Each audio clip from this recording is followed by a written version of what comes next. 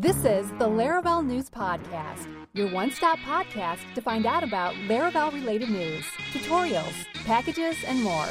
Here are your hosts, Jake Bennett and Michael Dorinda.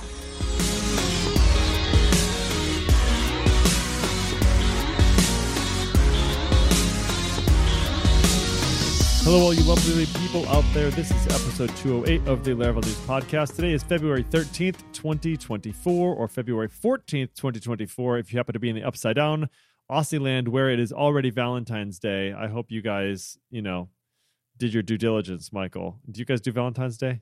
We do, Valentine's Day. I mean, but we don't.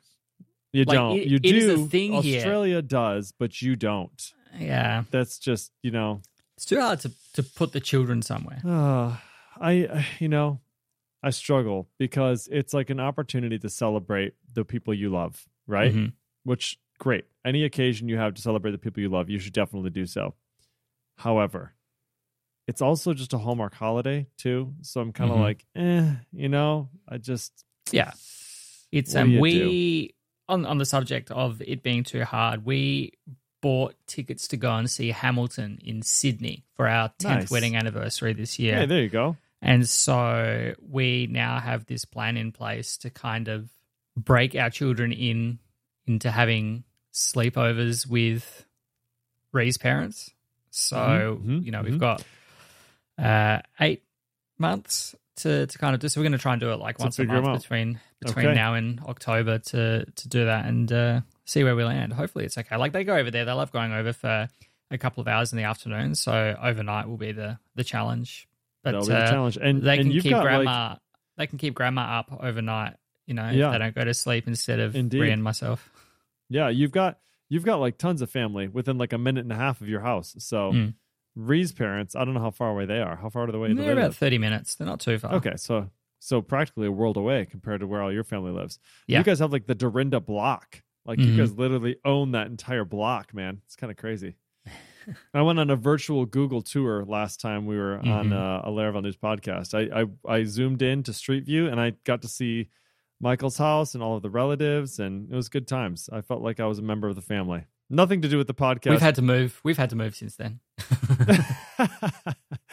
He's like, he knows too much. Quick, we're selling. We're selling.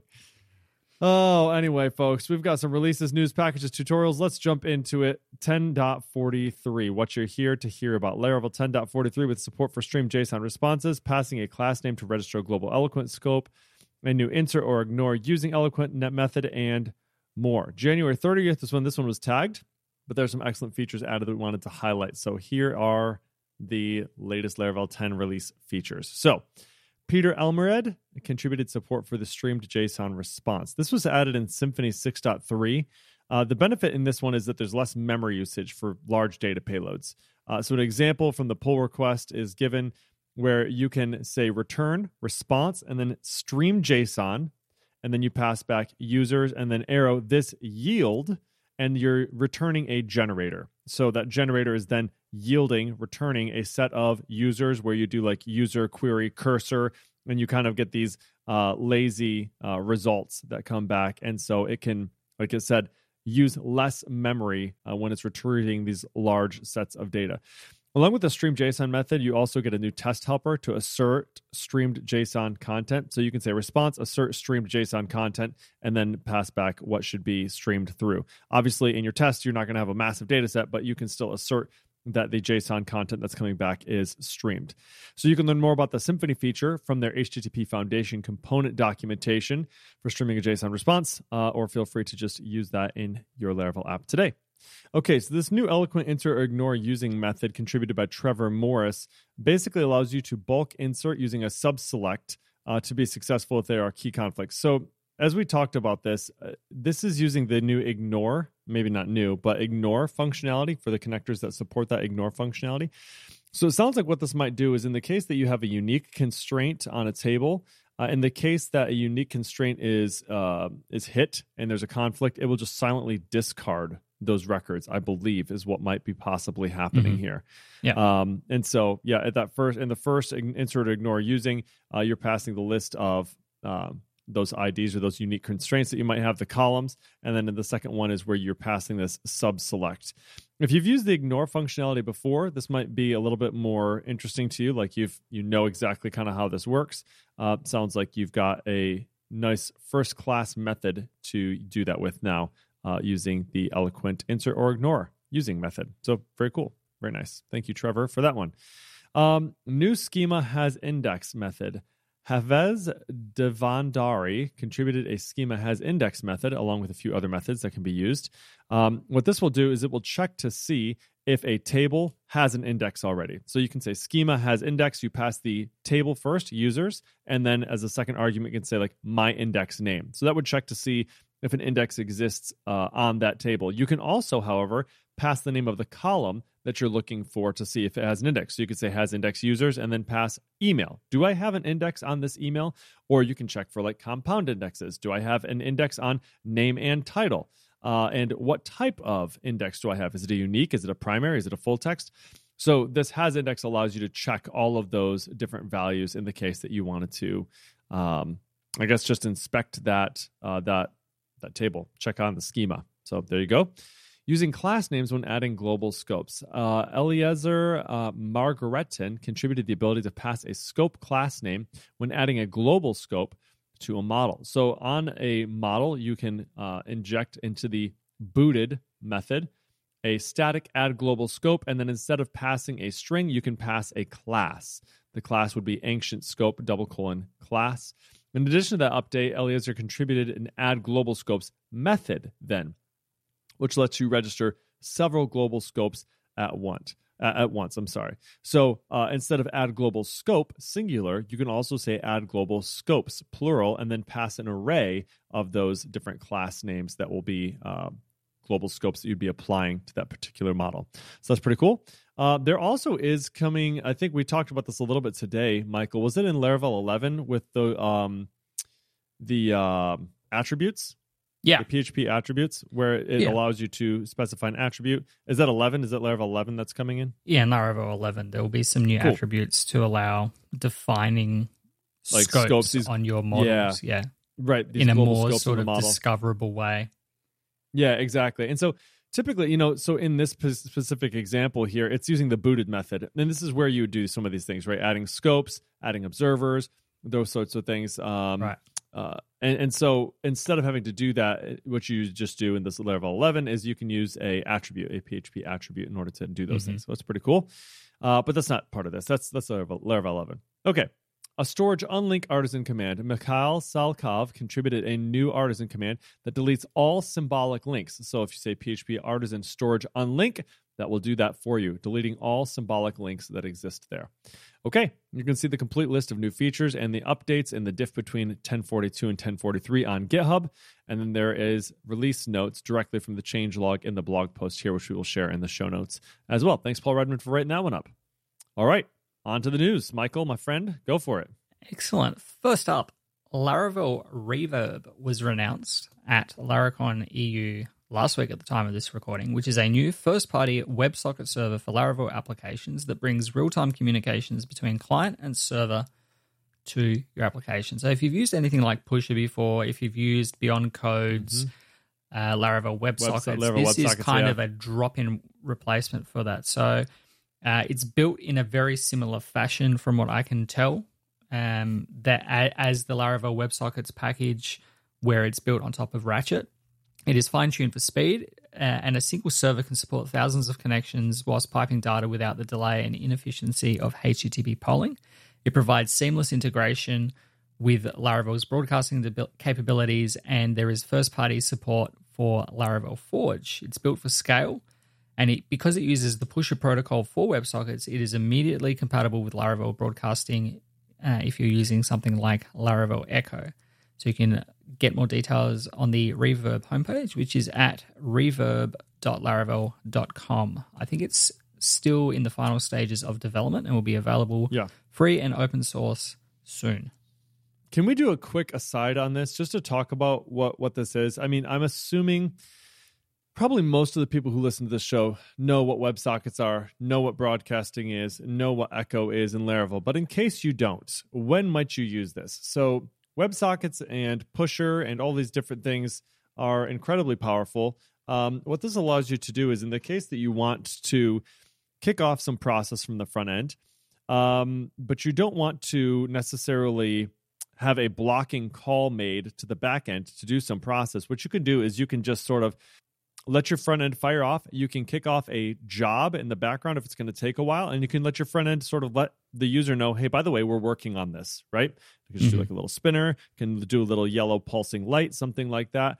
And then what you can do is on the back end, you can dispatch that job. Once that job has been completed, you can fire an event in the back end and say, my job, whatever job it was, has been completed. And on that job, you can say broadcasts.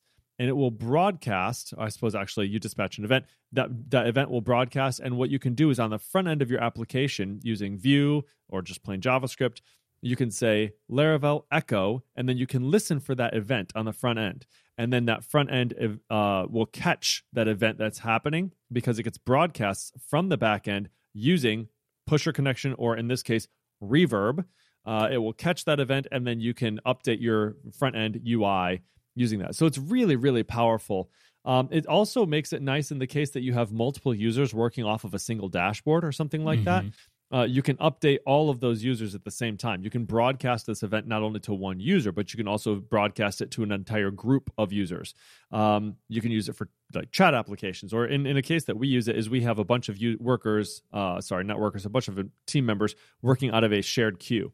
And when one of those queue items is completed, it disappears off that dashboard for everybody at the same time. You don't have to wait for them to refresh the page. You don't have to kick off a page refresh. It just disappears because it uses the view on the front end to update that. So it's really, really nice. And with Laravel Reverb coming out, there's really no barrier anymore. If we're talking about like a $5 a month server and you already happen to be using Forge, just spin up a new Laravel Reverb server and you're good to go. So I'm really looking forward to using this one. Our Pusher bill isn't super hefty, but we're probably paying $100 a month. So I mean, if you could pay $5 a month and get thousands of connections, yeah, why would we not do that? So yeah. Thank you, Laravel. I think the kind of background job thing is one example. The example that Joe gave when Joe Dixon demonstrated this at Laragenie U was basically to build a Slack clone and to show how that kind of stuff works, being able to send stuff to the server and get the immediate responses. I think the other thing that it kind of solves for is anywhere where you would poll the server. You know, back in the day, in quotes, we would have some jQuery process that would sit there and just ping some endpoint on a server somewhere, every 5 seconds or 30 seconds or whatever else. So this basically allows you to just open a WebSocket and subscribe and essentially listen for things that are happening. So yeah, that channel just stays open. Makes it really simple. Yep. So that channel just stays open and establishes this connection and then just waits. And then when an event was pushed down, it's just real time, pretty much. Pretty close to real time. Really nice. Sure. Really, really good stuff. I do wonder also, I know on Pusher there is a limitation on how much of a payload you can send through. Like the size of the payload is limited. Yeah. With Reverb, I bet you can crank that up. You know what I mean? Like if you wanted to send a large amount of data through, you probably could. I assume it would be a WebSocket limitation more so than implementation detail. But I mean, I'm sure there is a WebSocket limit. I think Pusher was pretty strict on how large of a payload you could send. I mean, it's definitely possible. I mean, it could also be both, right? There may be a WebSocket limitation, but Pusher puts their own limitation on it because they don't want to be handling loads of data in these events. Either way, don't know. All conjecture at this point. Let us move on. Herd 1.4.0 is out with a new Pro version and Windows in the works. Jordan, who you know, who I work with, was so excited to hear that they are going to be creating a Windows version of this. He was super geeked out because, setting up stuff to work in Windows is not always great. And there was no Valet for Windows, really. There was some versions of it that you could kind of find around on the web, but there was no official Valet version for Windows, right? So Herd having a Windows version in the works is really, really exciting. So let's talk about this real quick. There are some new features, improving existing features, and it comes with Herd Pro, which we'll talk about. Another huge announcement is a brand new Herd for Windows that is due out in March of 2024. So let's look at the highlights of the new version. There's also a video to go through all these and see Herd Pro in action. Now, one of the things you can do is you basically have Node Version Manager rolled into Herd now. So if you want to, you have PHP versions that are installed that you can manage on a per project basis. You now also have Node versions that you can manage on a per project basis. You can have 16 installed, 18, 20, 21. It will manage all of them for you. You can install them straight from within Herd, and then you can manage those in the environment really, really quickly. Even better than that, if you have a NVM RC file in your project, when you switch into the directory, Herd will detect the version of Node that you are using, and it will just set it up. And if you don't have that version, it will install it for you, which is really, really good. Yeah. The one thing that I had problems with was because I had NPM and Node and NVM installed on my machine already from Brew, I had to go through and completely remove it all because Herd will detect. It will detect that you've already got specific environment variables set, and so it will assume that it is configured there. So that's one little thing that you need to do is basically just remove all of that stuff from your Bash RC or your Z Shell RC and things like that, and then it just works magically. It's the first time that I've built our new front end on my machine locally since we started rebuilding our front end 6 months ago. So that's awesome. Yeah, really, really cool. I mean, these are those things that were just very difficult sometimes before. I will say Valet used to break for me on a semi-regular basis. Not super regular, but semi-regular. And Herd has never had a problem for me. Not one time yet. So I'm really excited about that. A couple other basic updates. When I say basic, what I mean is non-pro version updates. So there's an optional Xdebug extension. So it will detect if you're needing Xdebug and will only run it when you are asking for it. So in your PHP Storm editor, you can put a breakpoint in and it will load it up and run Xdebug for you, which is, thank God, so nice because that was always such a pain in the butt to set up before. There is a opt-in beta channel, so you can get the latest updates as soon as they're out. There's also an option to disable notifications for PHP updates. So if you're like, nope, I'm not interested in any new updates, just let me keep running, you can disable those. Also, there's an option to select your IDE so that you can quickly open a project from the site list in Herd. So when you click open, it'll either open in PHP Storm or open in VS Code or open in Sublime or whatever it might be. So let's talk about the new Herd Pro. So along with all the features of that basic version, the Pro version includes some of these following things. So dumps. So it will listen for dump or DD inside of your code and will display those in an external window instead of having to get them in the web right there in your browser. It's going to kick them out to a new Herd window, and you can see them nicely, richly formatted in there, which is really, really cool. You can also catch all mail that is coming from your app by using the internal mail server and client to test and debug these local emails. There's also a log viewer, so it will trail and it will tail and search through local log files for all your different projects, which is really nice. It gives you, sometimes it can be difficult when you're looking at those errors in the log to kind of see like what the data was that was coming through. You get that all now in a really, really nice view inside of Herd. And then again, I said that Xdebug was a basic feature, but it looks like it's included in both places, Xdebug as a basic feature and a pro feature. I believe it's a pro feature. It's both. I thought it was. Right? Is it both? There's both. So there's okay. in Herd Pro, there is a feature that will just use the Xdebug less. So the version there is two different PHP configurations, one with and one without. Herd Pro will detect if you have made a call that requires Xdebug, and it will send the request to that PHP configuration that's got Xdebug. So all of your stuff that you're doing in the browser and all of your other testing will just be as speedy as Herd allows it, and it will switch if you need to. If you have the Herd basic version, you will need to turn the extension on and off yourself. So it's bundled in Herd. The automatic detection and then channeling your request to the correct place happens only in the Pro version. Very cool. Also, I feel like Marcel is the one who's been building Herd with like native PHP and all that good stuff.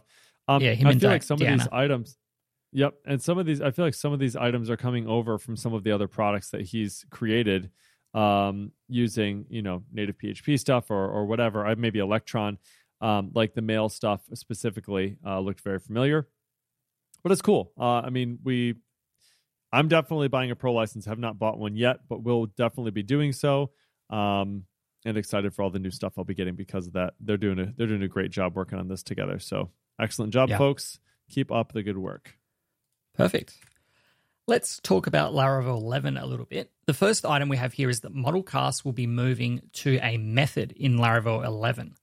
So in Laravel 10, model casts are defined using the cast array property in your models. So you can specify, key value of the column name and then what it should be cast to, an integer or a Boolean or as an enum collection or whatever else. This, but by moving this to methods, it opens the possibility to use static methods built on casters, as well as defining some conditional kinds of functionality as well. So previously you couldn't use as enum collection : of user option. You can't define that inside of a property definition. You had to use the string concatenation to do that previously. So the update itself is backward compatible with Laravel 10, and you can still define cast using the cast property or the cast method. So you don't have to upgrade this if you don't want to when you go to Laravel 11. It's an opt-in thing. But I think using the method is a really good way of doing it, just so that you can do conditional stuff, so you can call real methods on real classes and things like that without having to worry about concatenating strings and all that kind of stuff. So you can use as collection using, as encrypted collection, as enum array object, all of this kind of stuff. And as I said, being able to conditionally append things to that cast array. You might want to cast something in a different way if you have an admin user logged in, for example. So lots of options are available to you by moving this from a property on the model and into a method. So definitely check that one out. Indeed. Very cool. I love that. And it's familiar too. A lot of different items actually have methods that will allow you to specify those in a way that lets you break away from some of the limitations that there are on properties. So that's really nice. Once Memoization Helper is coming to Laravel 11. So this is a function that was originally inspired by a tweet that Taylor put out, and then Spassy and Freak, of course, picked that up and said, hey, you know what? We should make a package out of this. And so now it's being upgraded to a first-class citizen in Laravel 11. So what exactly does this do? This helper ensures that you always get the same value, no matter how many times you call an object method. So the once function is helpful when you have some code that you want to ensure only ever runs one time. So, for example, if you have a class that has a method called UUID once, what you can do is you can return a once, and then inside of that once you pass a closure, and then you have a value that's going to get returned, right? You call a UUID generator, essentially. And if you run a test that loops over and calls that same method like 6 times, it's not going to generate a new UUID each time. It's going to generate it once, and then it's almost going to like cache that for the duration of that request or the duration of that test and return that same value each time you call that method again. So it's really interesting. I can think of a couple places I would want to do this. In specific, like there is a client, an API client that I just started interacting with, where you need to, before you make an API call, you need to go and use your API token to create a new request token. And you don't want to do that every single time you have to make an API call, but sometimes you have to make multiple API calls. So instead of going to do that each time, or having to check, did I call that last time? Do I have some value in the cache? I don't really want the cache to live for, sometimes you just do some stupid thing like set the cache for 1 second. Well, now you can just use this. You can just use once. And per, life cycle of PHP comes up when you make a request, and then when it gets torn down, it flushes that once flush is what will happen, and then it will basically clear that out. So really interesting feature there. Thanks to Nuno Maduro, who implemented this in pull request 49,744. That's how many pull requests we've had to the Laravel code base. Very, very cool. All right. the last Laravel 11 item we have here is a new feature in Laravel 11 that will give us a health check endpoint in our applications out of the box. So if you have got your application behind a load balancer and you want to steer between endpoints, or you're in an environment where you're spinning up, your horizontal scaling with Kubernetes or some other container infrastructure, it's typical in those applications that you would create some kind of health check endpoint, or in Laravel's case, this is called it's /up. And what it does is it will tell you whether or not that application is up, and it allows you to kind of steer traffic there. It's great for if you're doing synthetic monitoring to determine if your application is up. You can get it to do all kinds of health stuff internally to determine what up is. So it may be that it checks that, yes, you are responding, but also that Redis is available, that the database is available, and things like that. And it will return a 200 if everything's okay, or some non-200 error if something is amiss. When you set up the application routing, the Laravel framework defines the health route and will also emit a diagnosing health event, which you can hook into in order to configure as your application's upstate to hook into that event as well for anything else that you need to do there. The default up endpoint can be configured as well, and it returns a simple animated application up health page in the browser. So you can view it in the browser. You can use that as your health check endpoint for your load balancers and any other kind of blue-green deployment stuff that you might be doing. So definitely check that out. That'd be nice to have, and something that you won't have to implement yourself. Exactly. I can get rid of all the ones that I've implemented myself, because this happens, how many... I've got this on almost every single one of my applications where it's like a /status, whatever, and it's like just returns like 200. Yep, okay. That's all it returns, is just okay. I'm good to go. Yeah, very, very nice. Okay, hey, let's talk about radical design, shall we? So this is a new course by Jack McDade. If you don't know who Jack McDade is, he's the dude behind Statamic. He actually was very influential in a lot of the early designs for Laravel stuff. He was sort of Taylor and him worked together on some products right at the very beginning of when Taylor was starting to build some stuff out. So Jack has, and he's also the founder of Statamic. He's launched a brand new design course that's called Radical Design. So this isn't like a book. It's not a step-by-step. It's self-guided, sort of like a choose-your-own-adventure deal. So if you know Jack likes to do things differently, right? All of his websites are, he calls it Radical Design for a reason, right? And this design course is no different. Like, if you just watch the little intro launch, it's really funny. Jack has like a bunch of sticky notes on the wall, and he's like, okay, this is what we're going to do. And he runs through all these sticky notes. It's really funny, and it's humorous, and it feels like I'm watching a show almost more than like I'm going into into some course. So Jack does a really good job on this. So here's what it is, right? It dives into a lot of different areas of design.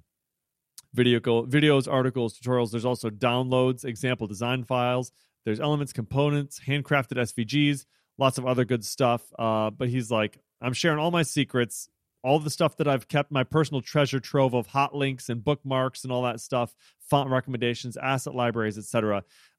He's going to share it all. So, like we said, Jack has really got a interesting design style that works well. His designs are always really unique and creative. If you go to the Statamic website, you'll see exactly what I'm talking about. He talks a little bit about like the value of humor in your designs. If you've noticed any of Adam Wathan's and Steve Shoger's templates, by the way, they do this as well, right? So if you look at their copy templates that they have, their copy is just hilarious. It's very fun, and it adds a lot of value, right? So how do you do this? How do you develop your own unique style so that your site doesn't necessarily look like everybody else's?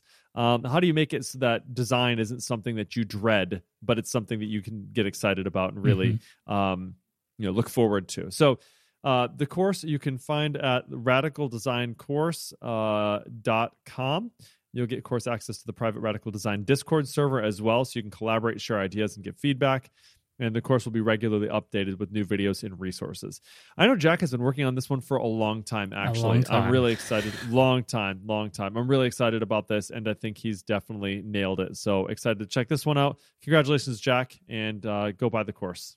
Awesome work. All right. One package this week, and this package is going to allow you to ask AI questions about your code base from the command line using the package called Laragenie.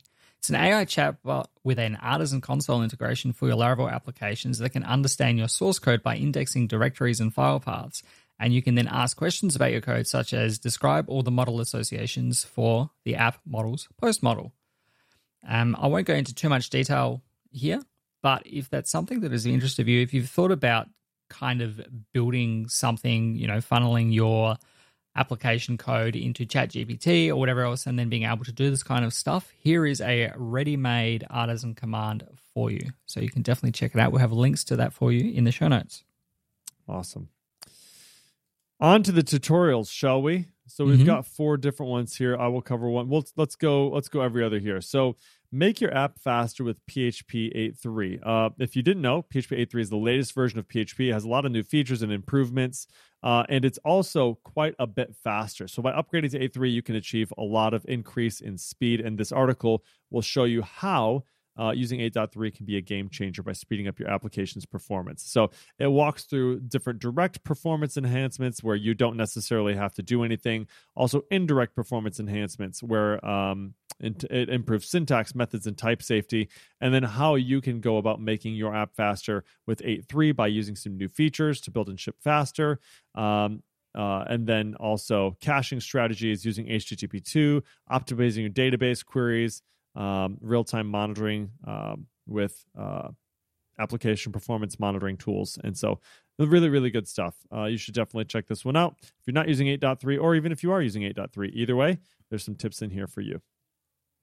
Anyone that followed along with my journey of kind of redoing our test suite and moving it from PHP unit to using Pest, and how we kind of reduced it from 6 minutes down to about 4 minutes, just upgrading to PHP 8.3. So we were on 8.2, upgrading everything to 8.3 and throwing that, running the test suite at it, we got it down to under 4 minutes. So it just, the magic and the performance and speed improvements of the PHP language keep coming.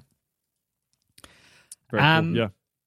The next article here is one from everyone's favorite human, Paul Redmond, that takes a look at the built-in test methods in Laravel's TestResponse class. If you read the documentation carefully, you notice that there are some useful helpers built in, and the class recently had some internal updates to the methods in the way of the Laravel 11 dumpable trait, which we spoke about last week. And so this article is a good time to go through the TestResponse class itself and revisit some of the useful helpers. Paul talks about dump and dump headers and dump session and DD, all of the assertion methods like assert session has no errors, assert created, assert JSON, and so on and so forth. Have a look through this as a starting point, and then definitely go and check out the HTTP test documentation on the Laravel website. Very nice. If you feel like command line is only something you have to do and not something you really enjoy doing, or something that you feel like you're particularly productive in, this tutorial by Paul Redmond, 5 tools that will make you more productive on the command line, is definitely a read that you should take the time to go through. So he talks about Fast Node Manager, talks about bootstrapping to your shell, and then all the setup steps that he does to make his shell really usable and customized to him. So he has an NV MRC file. He has his he talks about ZSHRC file. He talks about auto suggestions, and then how to set all this stuff up, how you can use auto suggestions, and then a smarter CD command. I use J, which is really, really handy. I think it's basically stands for jump, right?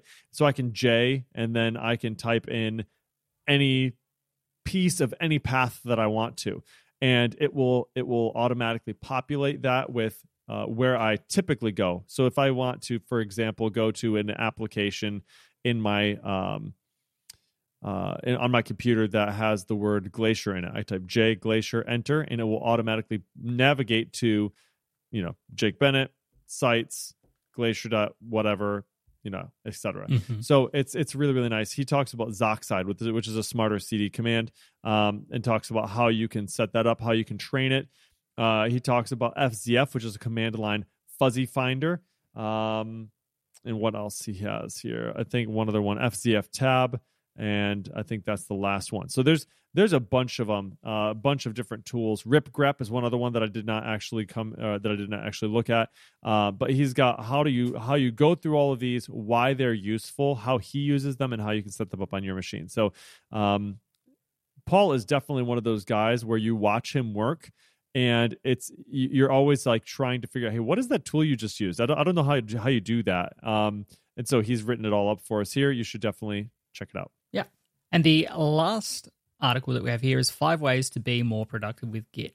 So this is talking about using the command line Git, not using any kind of GUI or anything like that. He talks about the git nar alias and aliases in general. He talks about git forget, git uncommit, configuring git commit templates, and using password manager for SSH keys and SSH key signing, which is something that I actually just set up recently using 1Password and kind of putting all of my SSH keys in there.